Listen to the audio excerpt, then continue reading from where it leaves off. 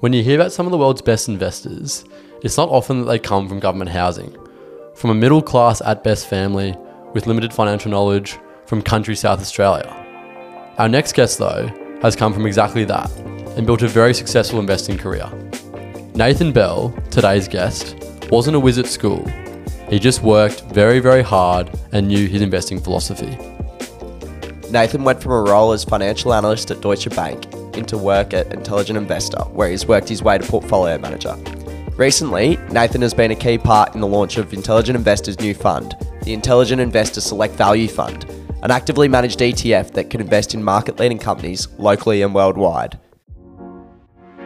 Hello and welcome back to The Business Of. I'm Will. And I'm Charlie. On today's podcast, Nathan outlines his career to date and gives us some great advice for anyone wanting to pursue a career as a research analyst or client advisor. He gives us a rundown on the new fund and some companies in the fund. He tells us some stories behind his best investments. And finally, he gives us 3 of his favourite small caps right now. And before we begin, please don't take financial advice from a podcast. Nothing said on this podcast constitutes financial advice. We hope you enjoy. Hello and welcome back to The Business Of. Today we are very lucky to be joined by Nathan Bell from Intelligent Investor. How are you, Nathan? Good, thanks, boys.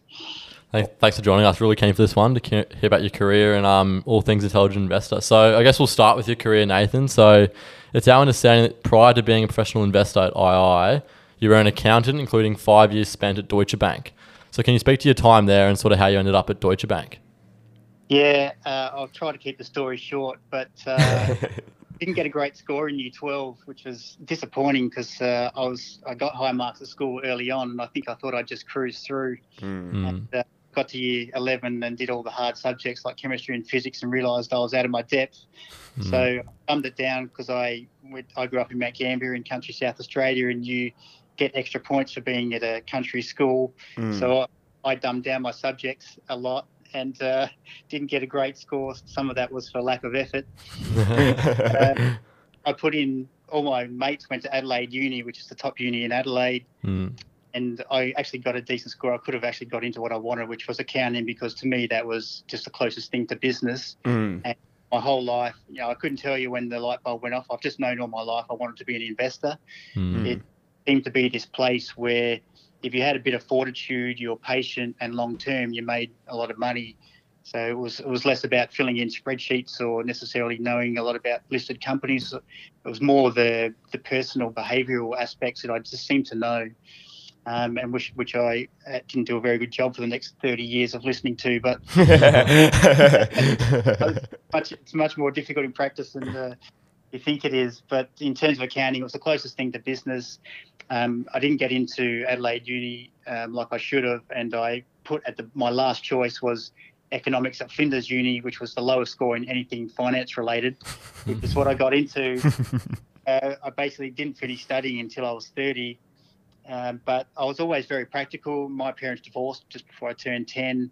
We had no money to start with, so you divide nothing by zero, and all of a sudden you find yourself in government housing. And not that I cared too much as a kid. I mean, everyone around me was fine. It was a safe area, but you think about the strain your parents went through, and that lives with you because we never had any money after that, and I just didn't want to be poor anymore. And if you look at what most successful investors, the background they come from, at least in terms of the sort of famous US hedge fund managers, a lot of it is very smart and they create hedge funds and that's what they're into. But there's 2 other ways. One is generally people have had some sort of association with the racetrack.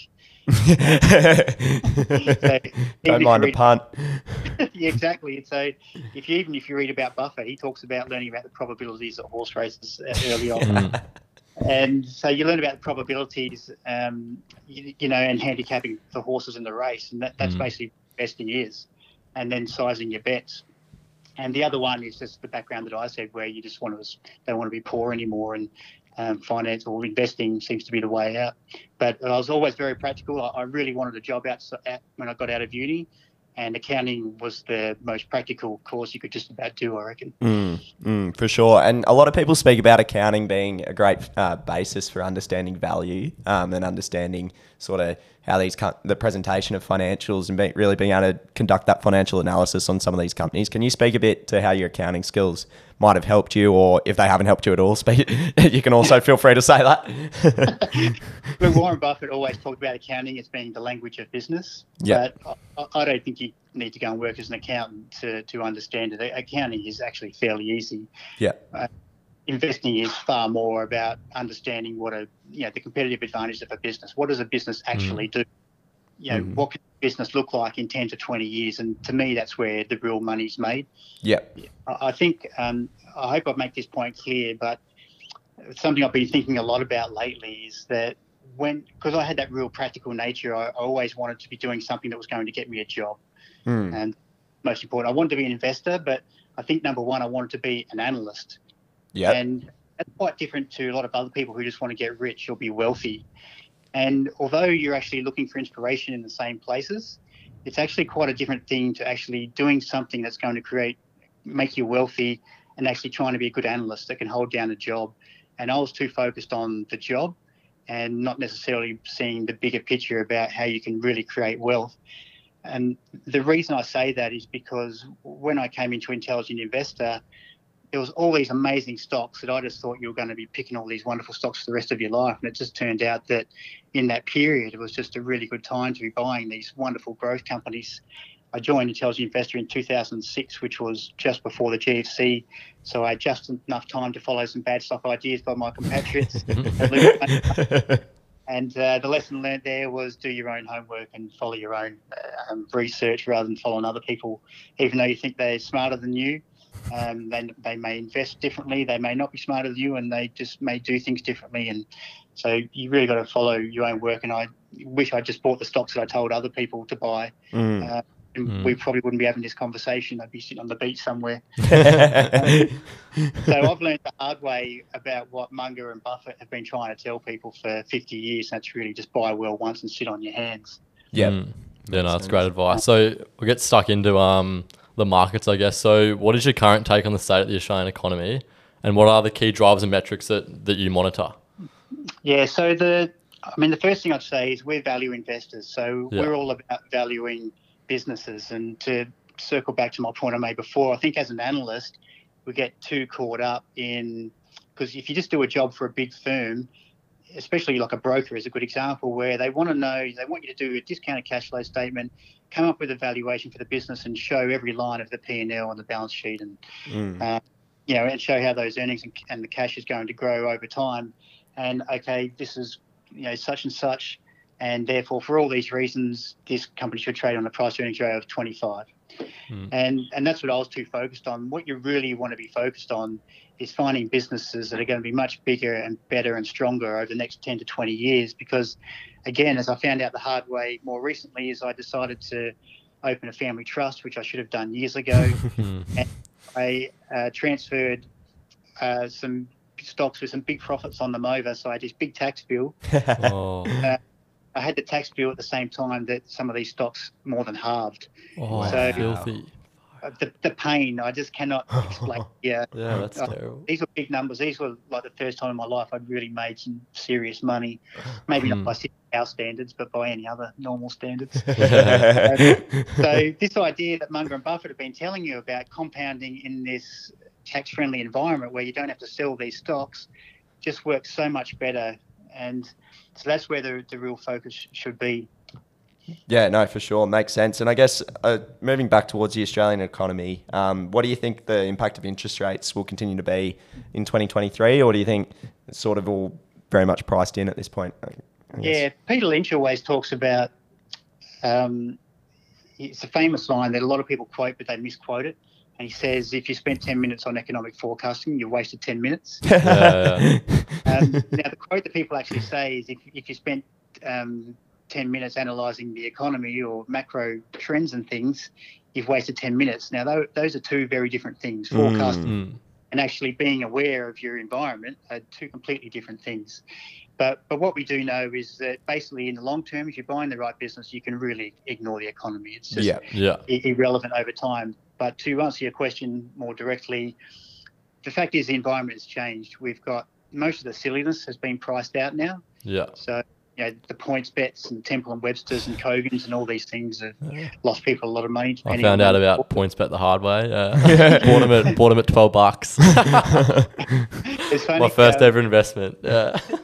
It's funny. An analyst that was on the team at the time, he talked about his biggest regret. What happened is he left the business and got another job, but we were talking about a year ago.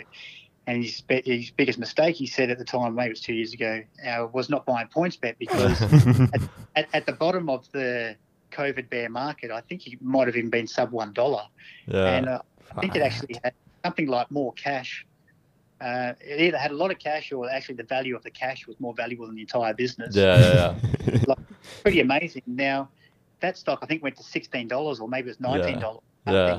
And around when Will bought. That's right. So, but now the stock's back at $1 where it deserves to be for fundamental reasons. And you ask yourself, can it be the biggest regret when this business has actually gone nowhere, like share price wise? I've always wondered, it's impossible to do the calculation, but I always wonder how much of our returns are actually made by what are essentially short-term momentum increases in earnings.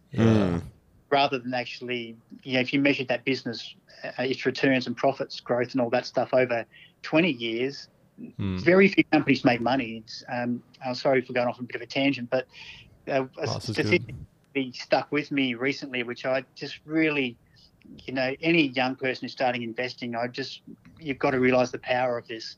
And that is, the last 100 years in America, basically all the returns have come from 4% of the stocks. Far out. Wow.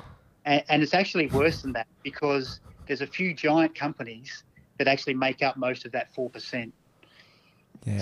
All the money is only made out of this absolutely microscopic proportion of listed companies. Where should you spend your time? Yeah, far out. So that's been a real lesson. So in terms of the economy, the environment's clearly changed. If you're going to own banks or other retail sort of cyclical businesses, you need to be very aware of what's coming. We've got the tail end of the people with fixed mortgages that roll off. Yeah. They don't actually all roll off until the end of next year, but there's a big rump through the next 6 months. So that's changing. Like I know even my rent here in sort of inner Sydney, our rent's gone up, is going up 18%. Jesus. My son, who we kicked out of the place a year ago, so we couldn't live with him another day. Now he's in a place that's like 10% as good as what we live in, but he pays half the rent and they just put his rent up 20%. That's ridiculous. Far out. So got this. So that's going to impact, people's spending, obviously. Yeah. But the question for me more is what's going to happen in the stock market? What's going to happen to profit margins and valuations? And are we going to get some sort of major financial crisis that could give us, a huge buying opportunity? And my answer to that is, my guess is there won't be a GFC style moment, but obviously anything can happen. But you don't want to invest based on potentially a once in 70-year event happening. No, exactly. No, and sorry, Nathan. You mentioned a small amount of companies that produce the total earnings for the market. I guess moving beyond Australia, you guys have probably identified that as an issue in Australia. There's very few companies that actually perform well and make up most of the economy over a long period. So I noticed you guys have sort of looked overseas towards US and a few different markets internationally. Can you speak to the emergence of your new, I don't want to get the name wrong, I'll let you speak to it, but your new fund?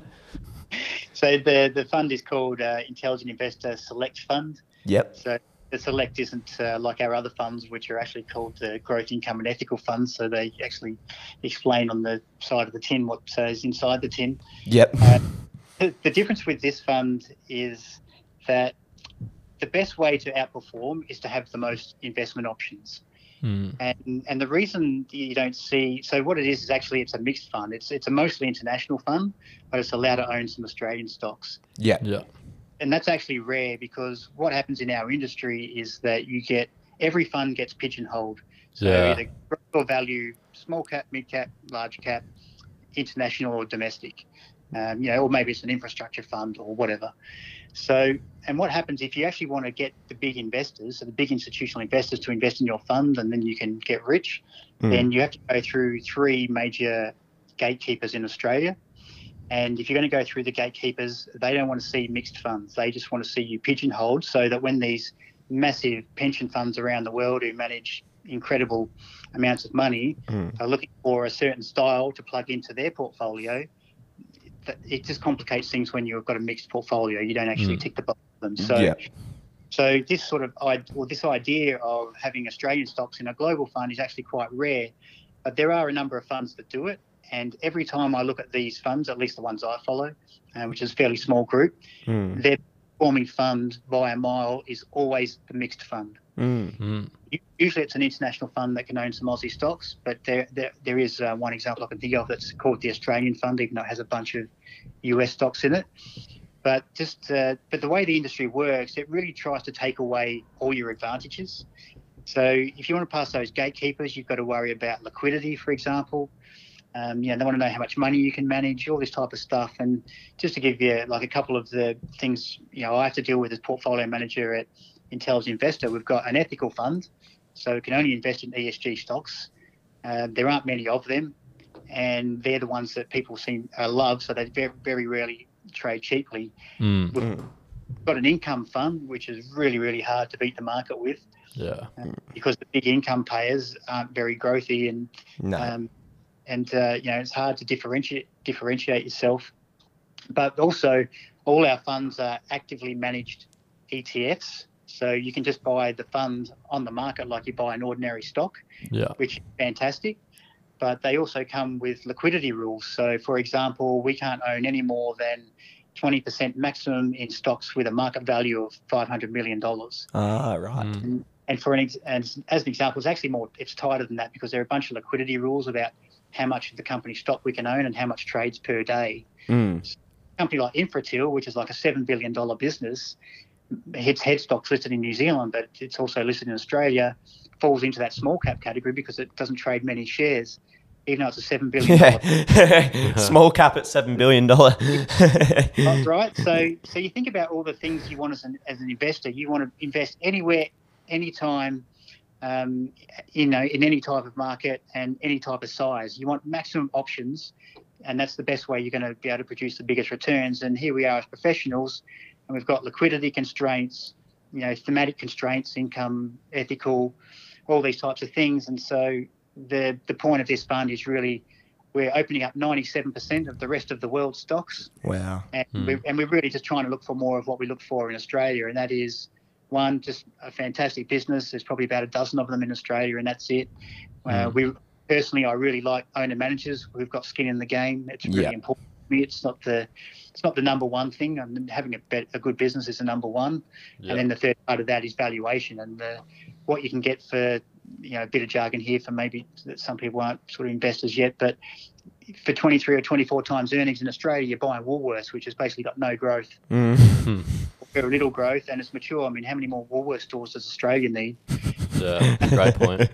But that sort of multiple in America, you can buy some of the best businesses in the world. So it's just chalk and cheese. Yeah, I guess, would you be able to speak to one or two of the key holdings of the fund briefly? We saw on your Equity Mates podcast that you spoke about MasterCard and Floor & Deco. So maybe two different ones?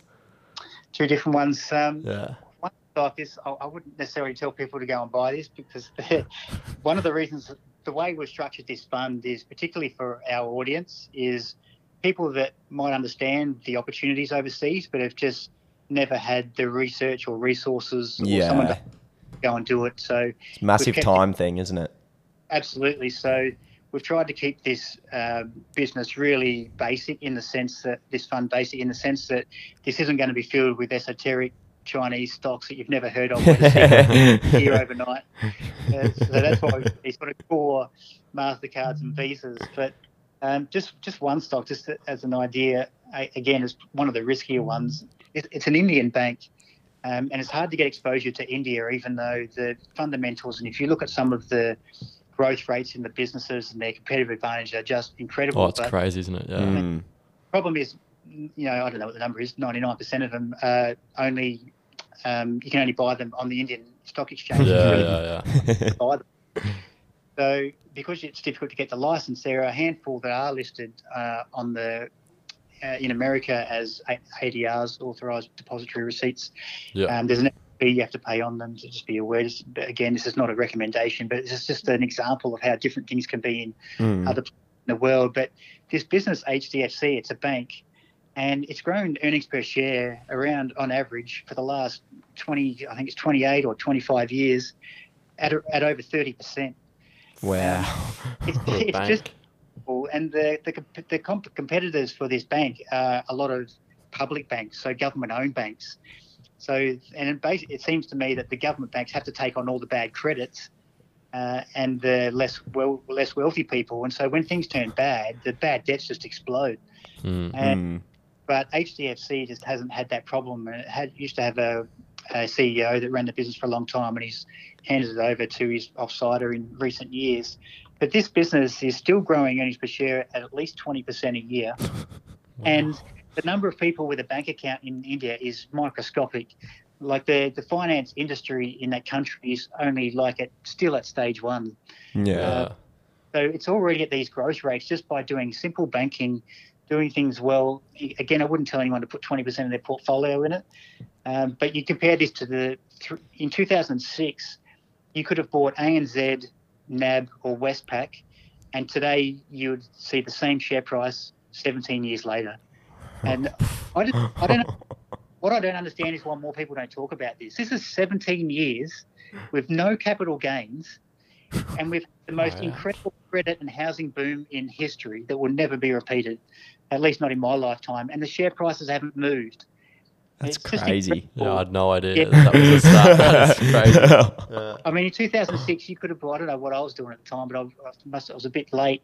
But MasterCard was a company that had been around for 40 years. It was easy to see the competitive advantages this business had. It was easy to see how good it was. It's up nearly 100-fold since then.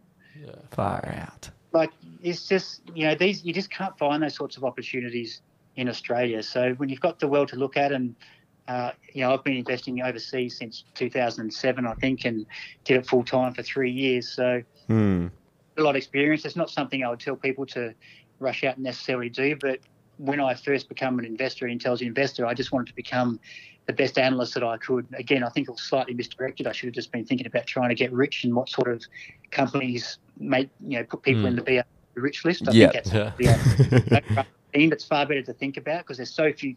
When you think like that, there's so few companies that can do that. Yeah, really, that's so true. Really zero in on those, those 4% of companies I talked about that can do that. No, I guess, and you speak about there's not many companies that can do that. I guess how do you go about sifting through the ones that are never going to do that for you and the ones that will? Like, what's the sort of research process that I guess you and some of the team at I try and adopt? Yeah, so in Australia it's much easier just because the number of stocks is just much smaller. I know there's 2000, I think last time I looked was a long time ago, there's like 2,300 odd stocks listed. I can't remember the exact maths the way I cancelled them all out, but basically half of them don't make any money. Wild speculations. Another half of them are resources companies, which I don't invest in because money gets lost every time. Then there's a bunch of just what I would call very lousy, poor quality companies. Yeah, like PointsBet. So what you actually get to when you run through the numbers is there's probably only about 100 max, maybe a few more, businesses in Australia that I actually think are really investable. And that's not to stop people speculating and trying to find the next CSL and all that sort of stuff. But I'm talking about serious investing with proper businesses that are entrenched in their market positions and good balance sheets, all that type of stuff. Yeah. There really isn't many of them at all. So it's actually, Warren Buffett, when he always wittily answered that whenever someone come up to him and said, where do I start? And he'd say, with the A's. I've been learning the guitar for nearly 3 years now, and there's just no escape from doing the hours. Like you can learn well, and that's really important to focus on the right things, but you've just got to do the hours. And as much as Charlie Munger's always telling you to try and learn as many lessons from other people as you can, so you don't have to learn them yourself, Unfortunately, you just have to learn a lot of investing lessons the hard way. Yeah, and exactly. and you'll always be learning them. There's no things change. I've been doing this for a long time now, and even I still think about the way I invest and the way the team invests and what we're focused on and all those types of things. It's always evolving, and that's actually what I like about the job. There's no 2 days that are the same. And I suppose when, let's say one of your team comes up with an idea, like Nick Cummings, he's a new analyst you guys have. Let's say Nick comes up with an idea. How do you guys go about sort of fleshing that idea out and critiquing it and really understanding whether it's something you're going to go and recommend to your subscribers? Yeah, it's interesting. The basics of understanding a business are actually just a matter of doing the work. Yeah. And the more you do it, like you can just do it very quickly. When you're looking at something like Macquarie Group back in the GFC and it's got 20 pages of related party account stuff, like you need to go read that stuff. There was actually a good quote from I can't remember who it was recently. It said something about you spend the first half of your career in the footnotes. And it's so true because you're so scared of making a mistake. And my always used to wonder why it took me so long to analyse a stock. And it was just because I was reading every damn word in every annual report to make sure I wasn't missing anything. But you get the experience and you get a bit of wisdom, and you realise that you don't really have to focus on that stuff. If you're fishing in the right pond, you focus. All you're focusing on is competitive advantages and pricing power.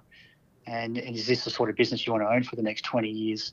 So the actual research is really basic stuff. But if you're buying a good business, you don't have to worry about the balance sheet because it's not going to be, indebted up to its eyeballs. You don't have to worry about things. There's so many things you don't have to worry about when you stick to quality. The most important thing you're trying to imagine is how those competitive advantages could come undone. That's why you have a diversified portfolio, because if you've got 28 companies and 3 or 4 of them over time lose their competitive edge, then that's fine. The rest of them will do well. But that's really where the focus is. The numbers and things is all just basic stuff. It's really just trying to think about how a business might evolve. And that's, to me, going off another tangent here, but when you come in as an analyst into a professional organisation, you don't want to be no one wants to be that clown who says, here's this speculative resources company and it could go up 20 times if X, Y, and Z happens, and it never does. It always ends up going broke. But on the flip side, what it actually does is it stops you from being imaginative on how the great companies can evolve over the next 20 years, because you don't want to sound like an idiot that this business could go up tenfold. And actually that's where the money's made. I remember upgrading CSL in 2009, I think it was, and it was $32 or $33. And I remember thinking, if this goes to $40, I'll be happy. And I didn't buy any. I'd done all the research. Gaurav, my colleague, my 2IC, he bought it and made a heap of money. It's gone up like tenfold since then. And, I just didn't have the ability to think what this business could become in 10 years. Same with Domino's. I can tell you a funny story about that, but I was going to put it through our Dragon's Den, which is what we, when someone has a new idea and want to recommend it as a buy idea, then we have the Dragon's Den, and it's a pleasure thing. We don't try to, we're not mercenaries or anything. It's a fun thing, and we go through it. I remember Steve Johnson, who you might know, who comes from Intelligent Investor, started Forager. Yep. And he walked behind my desk, and I had the presentation of Domino's open. Stock price was about $3. These prices were high. The Victorian stores weren't performing very well, and there's a bit of pressure on the stock, and it hadn't been listed very long. And I had one guy, another smart guy, Wayne Jones, who runs Gains, and he was telling us this Don May's the best CEO I've ever seen. He was initially a driver, and now he's like a billionaire and driving Lamborghinis and whatever he does. Yeah. I was so close to upgrading it, and then, I hadn't been in the job very long, and Steve walks past me and goes, "Who do these idiots think they are, going to Europe, thinking they can sell pizzas to Europeans?" and that was enough for me at the time to go, well, what's the point of me trying to take this stock to the Dragon's Den when the senior person in the business thinks it's crazy idea? And I thought, well, I'll just leave it, and didn't worry about it. Just wrote it up as a hold, and it ended up going to $160. Now, I'm not saying I would have held it to 160. I think even Wayne sold it at 20 and bought it back. But you couldn't imagine, I just wasn't thinking that Domino's was going to have such great success with online ordering in Australia and then take it overseas and then become the number one, most sort of best franchisee under the global Domino's brand. Yeah. But at the time a new geography comes up for a new license or franchisee, then the head Domino's business goes to Don May and his team because they know they're the best. Yep. Makes sense. So it's really creative thinking about the long term. That's where the money. No, it's interesting you say that because it's that balance between the discipline that investing takes from a psychological point of view, but then as you say, you don't want to be so disciplined in the sense that you're not willing to think creatively. Yeah, it's tough. Things like you'll learn these yourselves anyway, but this idea, and they're terrible. They stick with you at the start, but once you get rid of them, they're just ridiculous. But just not buying a stock because it's gone up 50% or something, like it's just. Spend all this time looking at the future, and here you are letting an old share price stop you from buying something. I mean, it's madness.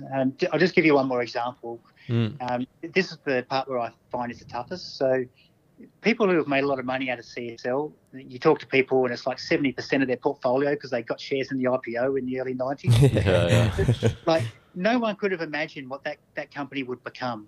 So there's a lot of luck involved in that, but you create your own luck by just hanging on to the stock and sticking fat, as we'd say.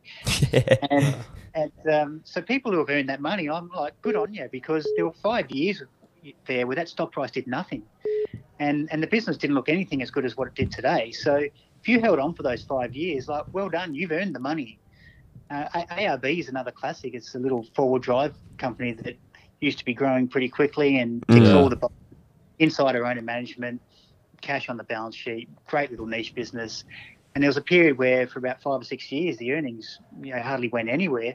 And even I stopped recommending it at Intelligent Investor. I think it was about 2014 at $17. And I said, I think the earnings per share may have been, I don't know what it was, 50 cents or whatever it was. It looked expensive. And basically the earnings didn't move for ages. And then 2 years ago, all of a sudden, ARB comes out and announces a couple of contracts in the US supplying Ford, and now the base earnings per share is like $1.30, and the price went to $58 or something. Like Jesus. It should never have went to $59, but you could argue that we didn't need to sell it at 17, should have just hung on, and now it's a $30 business and sort of looks about right. But the key point is, if you can't imagine how a company can evolve over time, and you don't absolutely have to, because we're talking about things that haven't happened, right? So this is difficult stuff. But you need to identify individuals that can, and they're the managers of these companies. They need to be entrepreneurial. They need to be investing hard. They need to be never satisfied where the business is, and you need to make sure they're not taking any shortcuts. And they're the people who will eventually find opportunities. Yeah, you spoke about a lot of companies today, Nathan. Do you have any personal favourites or ones that you got on real early and have done really well for you that you want to talk about for a bit? Look, mate, I'm a broken record, and my name is just associated with Frontier, so I hate talking about Great it. stock. It's the only stock I'm interested in, really. There's three small caps. There's three small caps I really like at the moment. I think they're genuinely cheap, and one's RPM Global, so it's a little mining software company. Yeah. And that one, I don't. My guess is that the founder and CEO will eventually sell that business for much more than what it's trading at today, if someone comes and offers in the right price. So so I think the finish line is not as open ended as these other two stocks I'll talk about. So that's sort of not number one on my personal list, but I think it is cheap. The second, it's been through a massive, should say, just turning into like a software as a service business rather than having the old license revenues where you pay annually. That's been a long transition, and the profits haven't really come through yet. They were hoping they would have started to come through just now because the revenue growth has been good, but the costs have just gone up so much, and it's affecting virtually every business out there. So it's been delayed and the share price has come off, but I do think that stock is cheap. The other two I like is MA Financial, which is the old Moelis business. So it's mini Macquarie Group. That's Andrew Pridham and those guys. Exactly. Yep. It's not just the fact that I like AFL football and it's a really good story. There's a couple of interviews that have been done with Andrew over time. They're well worth listening to. Seems like a really good guy and just someone who's just worked hard and is just very sensible. thing about the business is it is a people business, and if you read any books about competitive advantage, one of the riskiest types of businesses is when the talent walks out of the office every night. Yeah. And you know, it's small and it's fairly illiquid, so there are a whole bunch of reasons why, again, you're not going to put 10 or 20% of your portfolio in it. But I just think this is a business where the upside is really open-ended. And, you know, this whole framework I've told you about, trying to think about what a company could become over 10 or 20 years, this is a business that is following in Macquarie's footsteps. And we've seen how much value that Macquarie's added since the GFC, when it basically became an asset manager and was very opportunistic with the benefit of the help from the central banks during the GFC. And it took all this essentially free money and it brought up all these asset managers in America. And it was just the best time in basically since the Great Depression to buy asset management businesses, and it's made a huge money.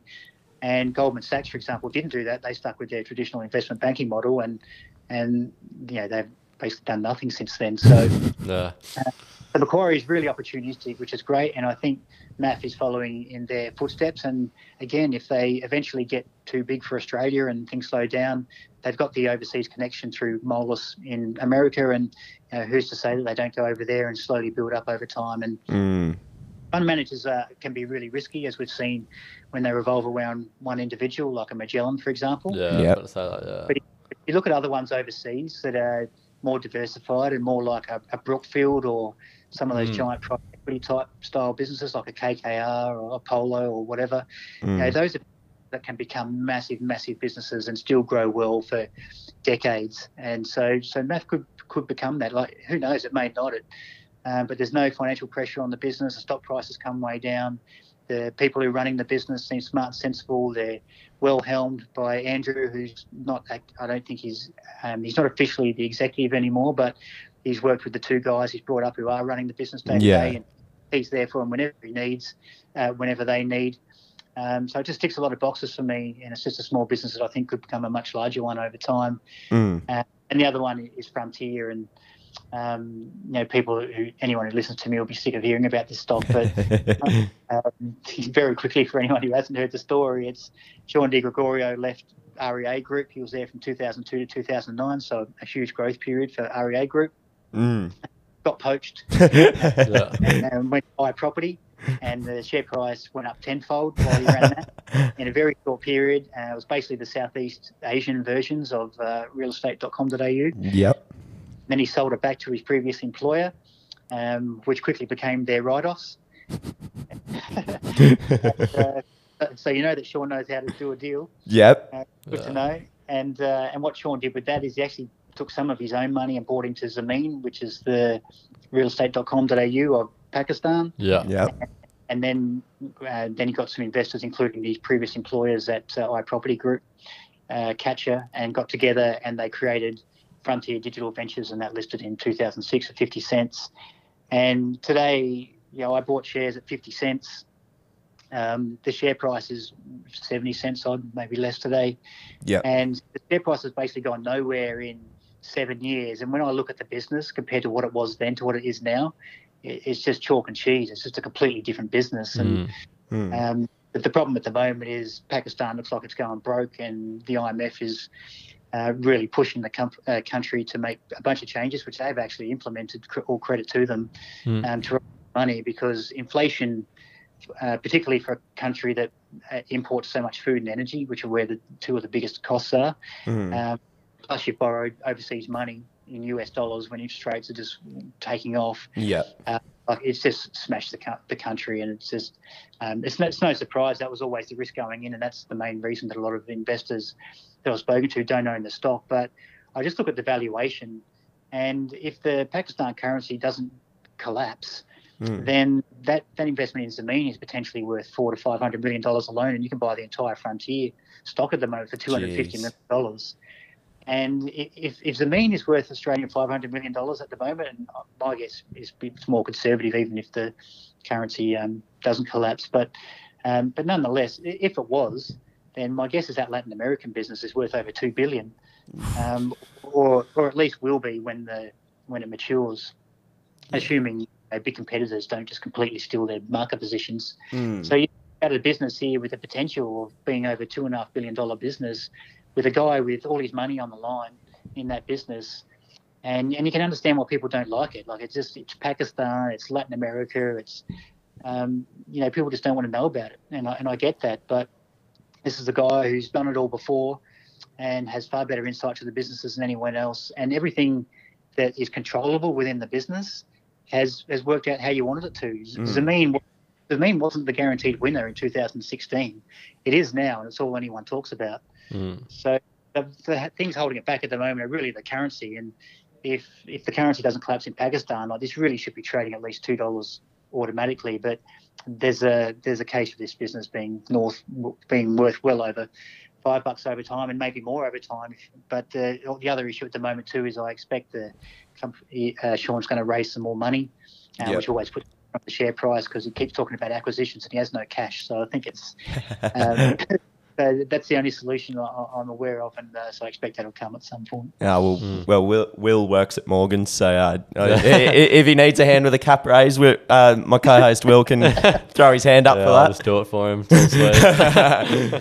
Awesome. So Nathan, just before we wrap up, I suppose one question I was really keen to ask: what do you think the major factors that determine the success of an investor are? Yeah, it's funny. I've been thinking a lot about this lately, just through my own life, and not because I had an interview coming up. But I'd really ask yourself, do you want to be wealthy and be a sort of wealth creator, entrepreneur type of person, or do you just want a job being an analyst, or is being an analyst a good way to get employed and learn more, and then when you've got enough money, do you want to go and start your own fund? So they're all questions I think you need to answer, because if I was 10 years younger, I'd actually go out on my own and have a crack, but I'm too old and tired and angry and bitter. I just don't have the energy, and I like the team I work with, so I'm not going to be doing that. But if I was younger and I had to learn everything I know now younger, I would definitely want to go out on my own and do it my way. That's what it's about. And if that's the case, then being a great investor is just behavioural. It's more about having discipline, focusing on where you believe you're going to make money, and just not straying from that. And you'll go through long periods where you don't do anything. And it's a very unusual job, but it's a really enjoyable one. But if you want to be an analyst and just make sure you get a job, then my recommendation is you still got to go and do the work. You need, basically, if you want to get your CV in front of someone and you want to get a job, you really need to be able to tell that fund manager your 3 best ideas. And what makes a good business, and why stocks get cheap, and really go into detail on those companies. So if you haven't done that, then you'll just spend years doing what I did, which is just getting rejection letters. So 2 very different ways to think about things, but one can help with the other. And but I actually think it's really enjoyable to go out and have a crack on your own if you can. So the earlier you get a job in the industry and get the experience, the better it is. I just didn't get my first job till I was 30, and I don't really feel like I knew exactly what I wanted to do, and took a bunch of experiences to go through to get to the point where I actually thought I would like to go out on my own. But you also need to be able to do that as well, right? I've got 3 kids and a wife, and just never knew anyone with any money. But if you can make some mistakes early and learn a lot, and find a couple of investors that might back you when you don't need a lot of money to live off, you can always go back and get a job as an analyst after that too. So I really recommend thinking about that, because there's a lot more people doing it themselves these days. And the old ways of getting a job, I thought being an accountant would get me a job as an analyst, and it didn't. And those times have changed already. I did my CFA, I did the Securities Institute course, I've got all my meal tickets. It's counted for nothing. So you still need to know what you're doing essentially before you get a job. And the only way to do that is to go and work out what the best businesses are, why stocks get cheap, and come up with your own ideas. And it takes time, but it's enjoyable. Yeah. No, well, Nathan, we've learned a lot today from you. That's a great last piece of advice there as well. Yeah, great last piece of advice for, I suppose, anyone around our age, or potentially up to, as you said, that 30, 35, looking to potentially where they're going to go next in their career. And I guess it's sometimes thinking, okay, I do know this well, this particular area, and having the guts to go and do it. Yeah, and the right timing's also got to be in your favour as well. Yeah. Yeah. There's plenty of shortcuts too. Like unfortunately with the guitar, I just want to play songs and I don't actually do the hard work to get better. Exactly.